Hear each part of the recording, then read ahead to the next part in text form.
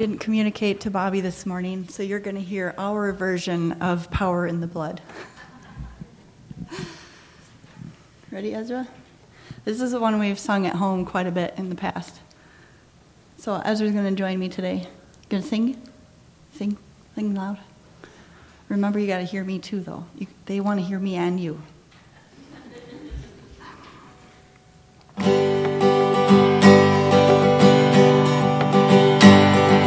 Would you be free from your burden of sin?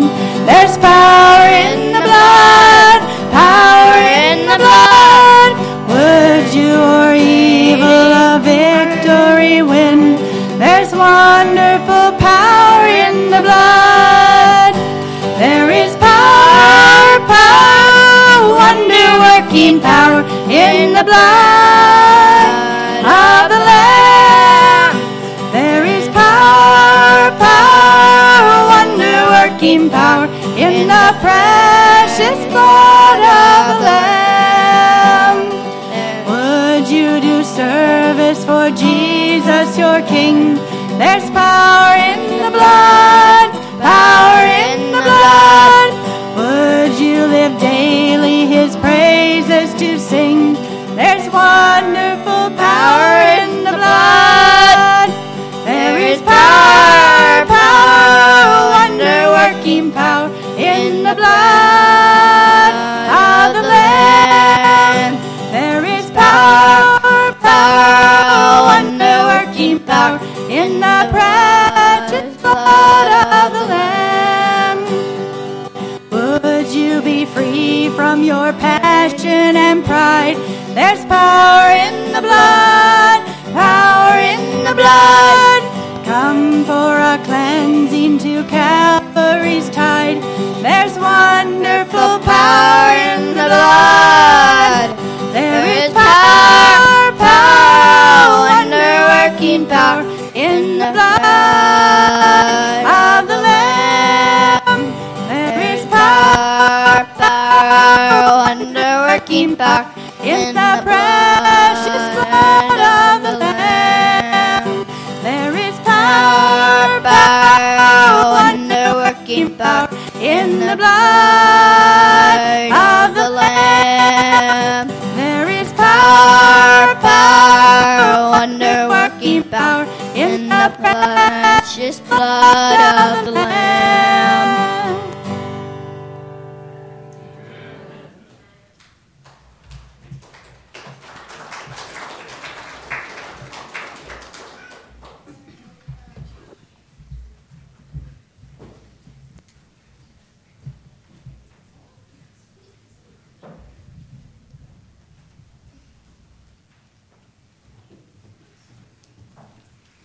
Scripture reading today, we're going to read to you twice from two different versions because when we were looking at it, we liked them both. So, Psalms 119, verses 49 and 50. I will be reading from the New King James Version, and Nancy will be reading from the New International Reader's Version. Okay, Psalms 119, verses 49 and 50. Remember the word to your servant, upon which you have caused me to hope. This is my comfort in my affliction, for your word has given me life. And then Psalm 119, 49 and 50 says, remember what you have said to me, you have given me hope. Even when I suffer, I am comforted because you promised to keep me alive.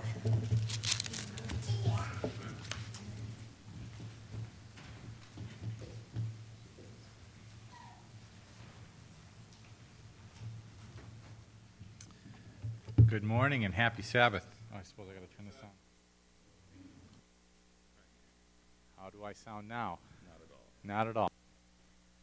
How about now? How does that sound? All right. That's better. Let's try that, huh? So I am what they call a test pilot.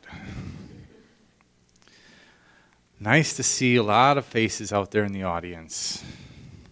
In the congregation, I should say, not an audience. You're not an audience. All right, before I begin, let's bow our heads one more time for another word of prayer. Dear Heavenly Father, again, I want to say thank you for the wonderful words of life you've given us. I pray that you would empty me of myself so I can be filled with you, so that the words you have in store may be brought forth. Bless us now, we pray. And we ask that you would rebuke Satan's power to distract each and every one of us. In Jesus' name, amen. Your words have given me life. I love that part. This morning, we're going to take a look at the story of Gideon from just a little different perspective. How many of you are familiar with the story of Gideon? Show of hands. All right, maybe a third of you, half of you? I don't know. It's a really neat story.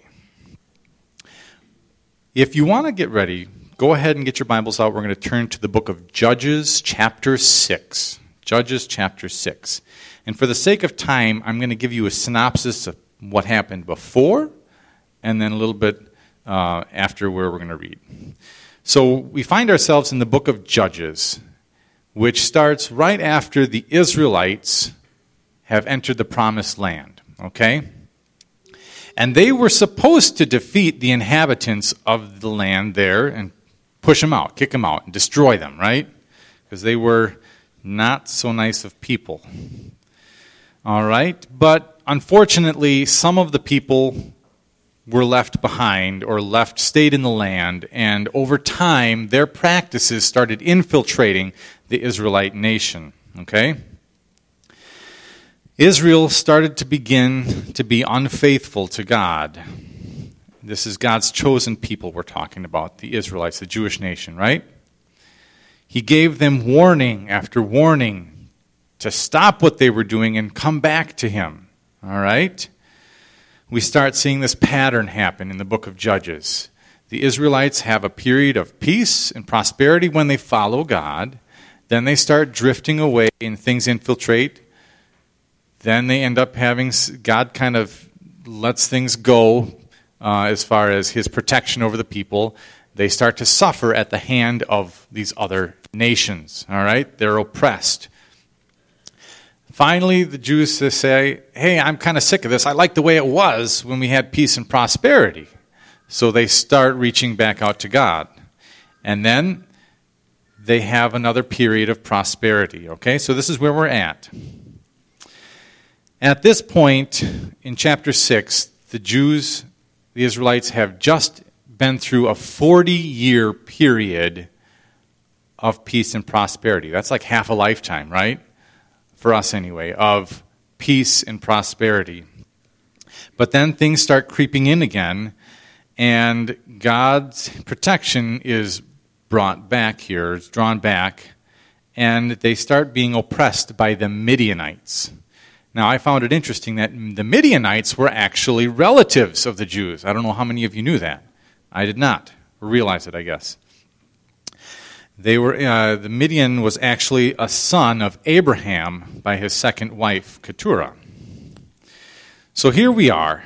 The Midianites are oppressing the Jews. What they're doing is anytime there's a crop that's grown or food that's produced, the Midianites and the Amalekites and some of these other tribes come in and just gobble everything up. They steal everything, all their food, all their livestock, all right?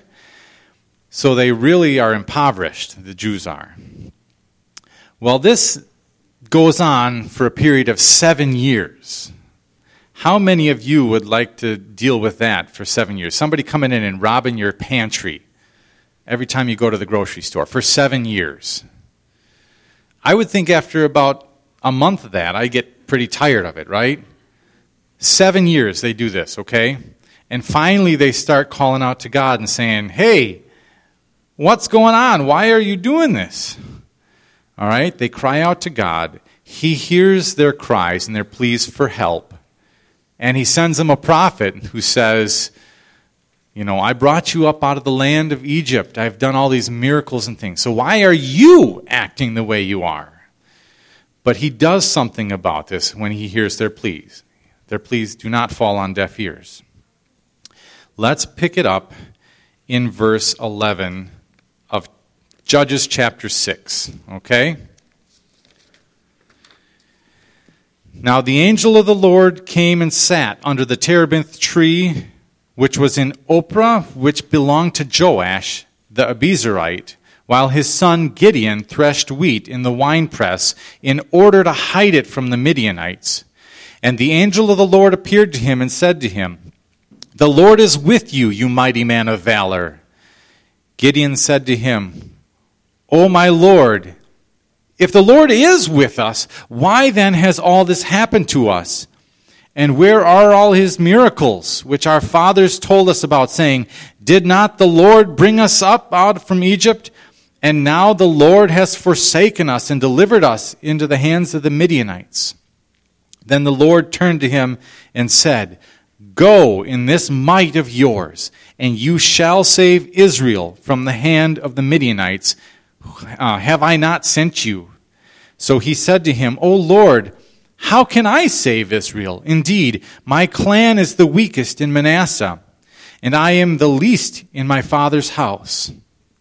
The Lord said to him, "Surely I will be with you, and you shall defeat the Midianites as one man." So we meet our hero for the day, our judge of Israel, Gideon. Where do we find him? We find him in the winepress. And what is he doing? He's threshing wheat. Remember, we said that the Midianites were coming and stealing all the food and the crops. So picture with me in your mind's eye, okay? He's on his father's property, and he's kind of a smart guy, though, right? Because he's threshing wheat in the winepress. And I imagine this being kind of a thing dug out in the ground. I don't exactly know what they look like, but a place out of line of sight from everybody else, right? So he's doing his thing, threshing the wheat, and I imagine him every once in a while taking a peek up over the walls, over the hill or whatever, to see if anybody's out. Nope, coast is clear. Okay, let's keep going. Just threshing some more wheat. And then all at once, and one time he pops his head up, oh, there's somebody there. The angel of the Lord. We understand that to be Jesus. And he's sitting there by the tree. And what does he say? What does the angel of the Lord say to him? "The Lord is with you, you mighty man of valor." How many of you find this ironic? You mighty man of valor. Yet he's hiding in the winepress. It's clever, though, isn't it? Because nobody was there to steal his food.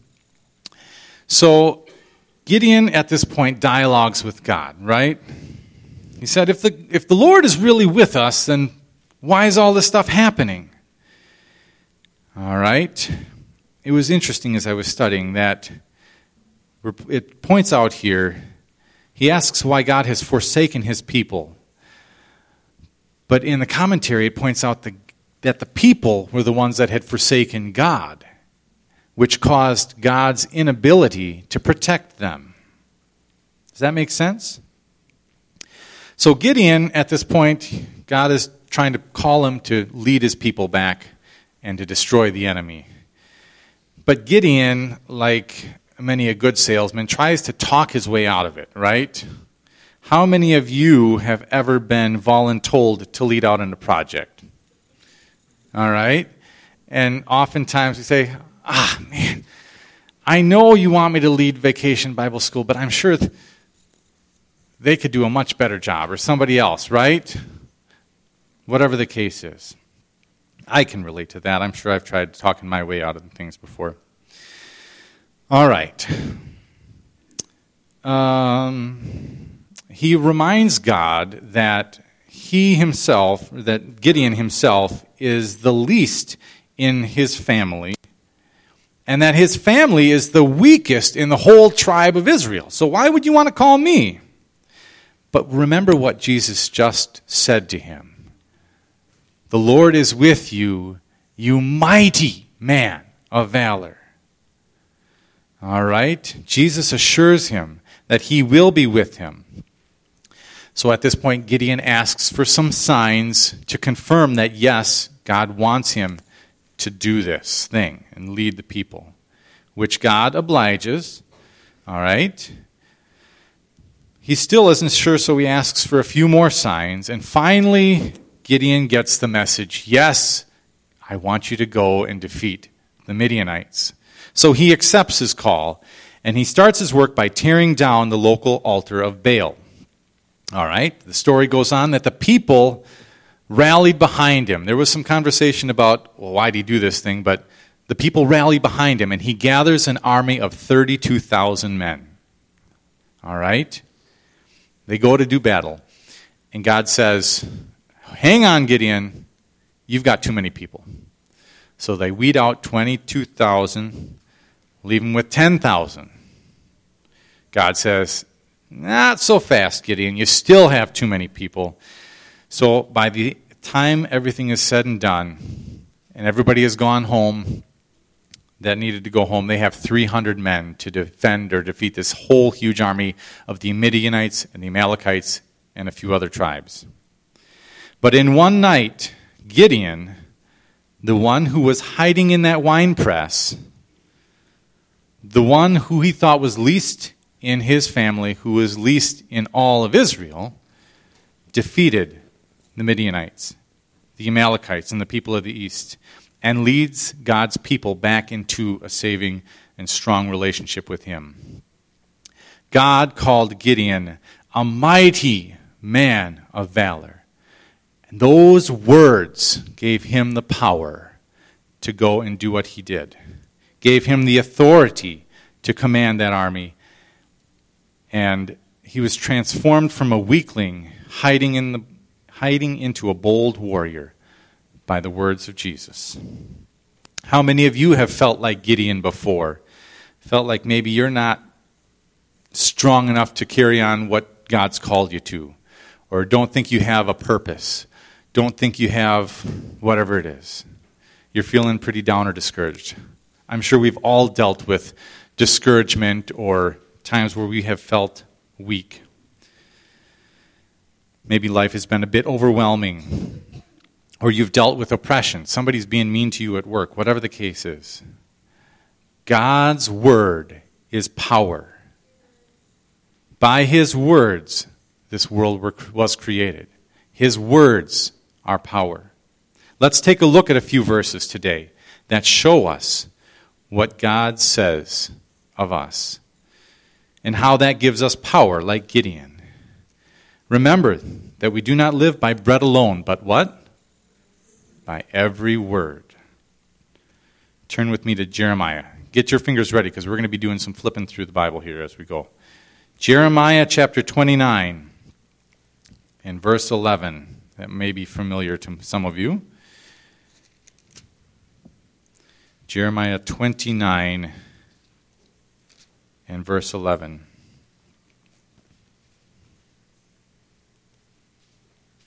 I first came upon this thought when I went down to men's retreat, and it just has stuck with me ever since. So I had to share it, this message this morning.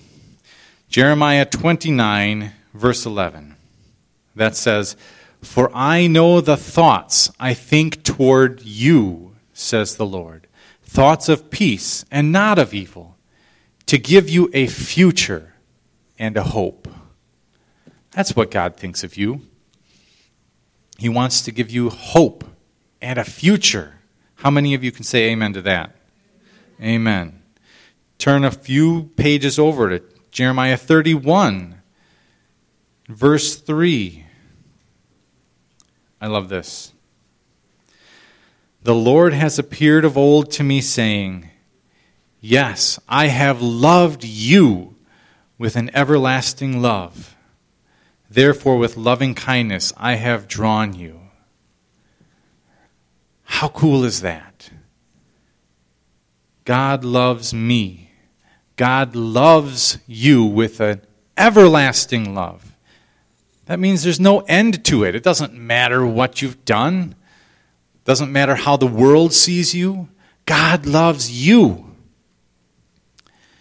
Turn with me over to Romans chapter 8. We're going to spend a little time there. A couple verses there. Romans chapter 8. starting in verse 15 and 16. I love reading these wonderful words of life from the Bible.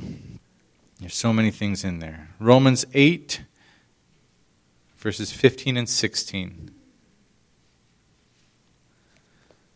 That says, "For you did not receive the spirit of bondage again to fear, but you received the spirit of adoption, by whom we cry out, Abba, Father.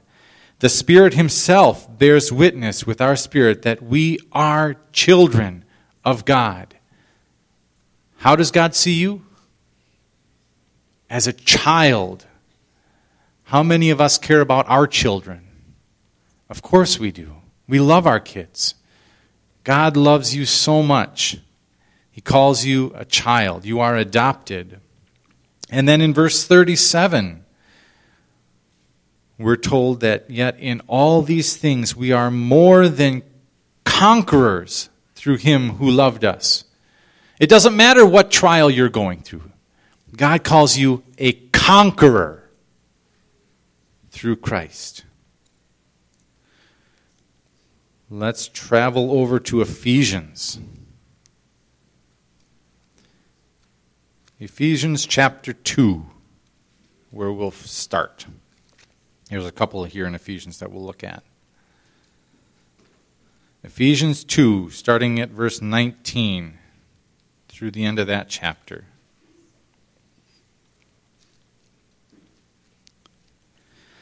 "Now therefore you are no longer strangers and foreigners, but fellow citizens with the saints and members of the household of God, having been built on the foundation of the apostles and prophets, Jesus Christ himself being the chief cornerstone, in whom the whole building, being fitted together, grows into a holy temple in the Lord, in whom you also are being built together for a dwelling place of God in the Spirit." We're no longer strangers and foreigners, but what? Citizens. How many of you enjoy being a citizen? A citizen gives you certain rights, correct? Enables you to do a lot of things and have freedoms here in the country. Citizen, you are all citizens of heaven. And that should send chills down your spine and give you goosebumps. That's just a pretty amazing feeling. How about going over to Ephesians chapter 6 and verse 10. "Finally, my brethren, be strong in the Lord and in the power of his might." And you could continue on in looking at the whole armor of God that is supplied for you. You don't have to do a lot of work to get that armor. It's supplied for you. But the thing I wanted to point out here, be strong. You are strong. God says you are strong. So when you're feeling a little weak, just remember those promises, those wonderful words of life. He also gives us mighty weapons, spiritual weapons, right, to fight. How about, let's turn over to, I only have a few more. 1 Peter chapter 2. 1 Peter chapter 2 and verse 9. You all see where we're going with these things? Wonderful words of life. How God sees you and what he thinks of you. 1 Peter chapter 2 and verse 9 says, "But you are a chosen generation, a royal priesthood, a holy nation, his own special people, that you may proclaim the praises of him who called you out of darkness into his marvelous light." You are chosen. You are special in his sight. Never forget that. He wants to bring us all out of this dark world into his marvelous light. 2 Corinthians, I'll just say this one because I think I have it memorized. 2 Corinthians 5:17 tells us that if any man be in Christ, he is a new creation. If you've felt the weight of sin in your life, and if that's something that's been just bothering you, remember, if any man be in Christ, if anyone, there's no list of things you have to do to become a new creation. You just have to simply be in Christ. Accept Christ as your Savior. And you are a new creation.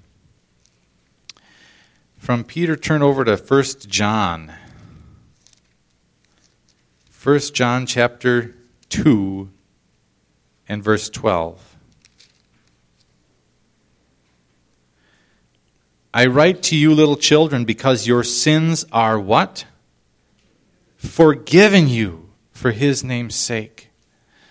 You are forgiven. Amen. Turn over one more chapter to chapter 3, in the first 2 verses. Behold, what manner of love the Father has bestowed on us, that we should be called the children of God. Amen. We are the children, his children. We're going to end with looking at these verses. Go back to Ephesians. We'll end on this. Ephesians chapter 1 and verse 7. We read this morning, didn't we, in Sabbath school?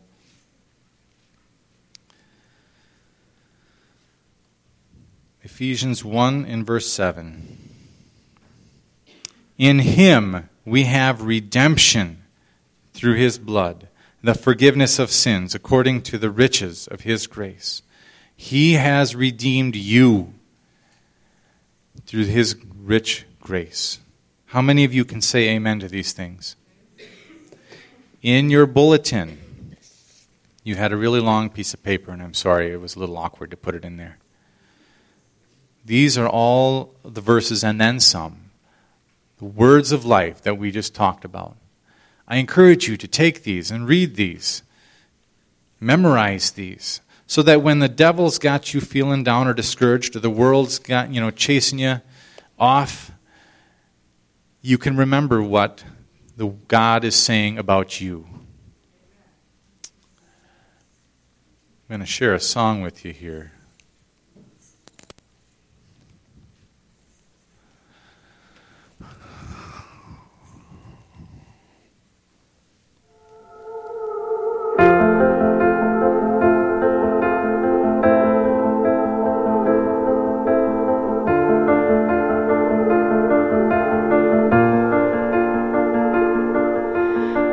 Keep fighting voices in my mind that say I'm not enough.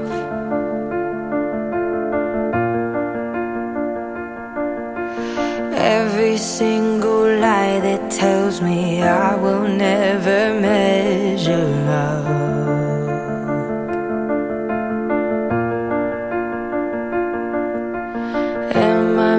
Than just the sum of every high and every low.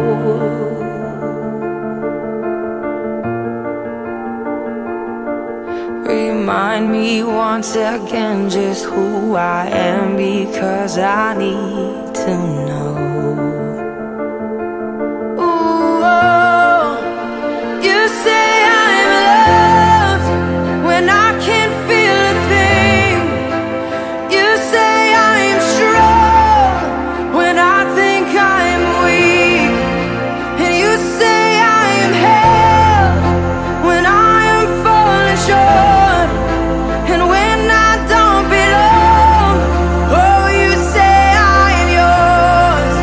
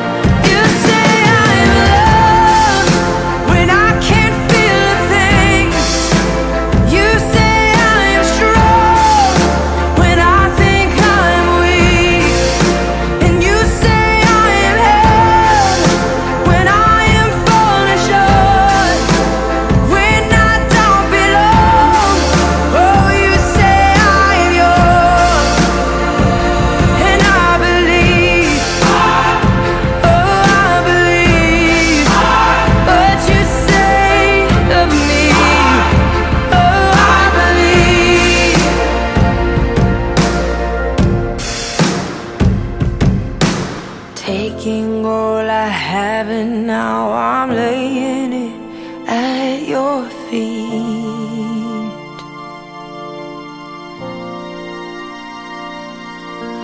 You'll have every failure, God. You'll have every victory.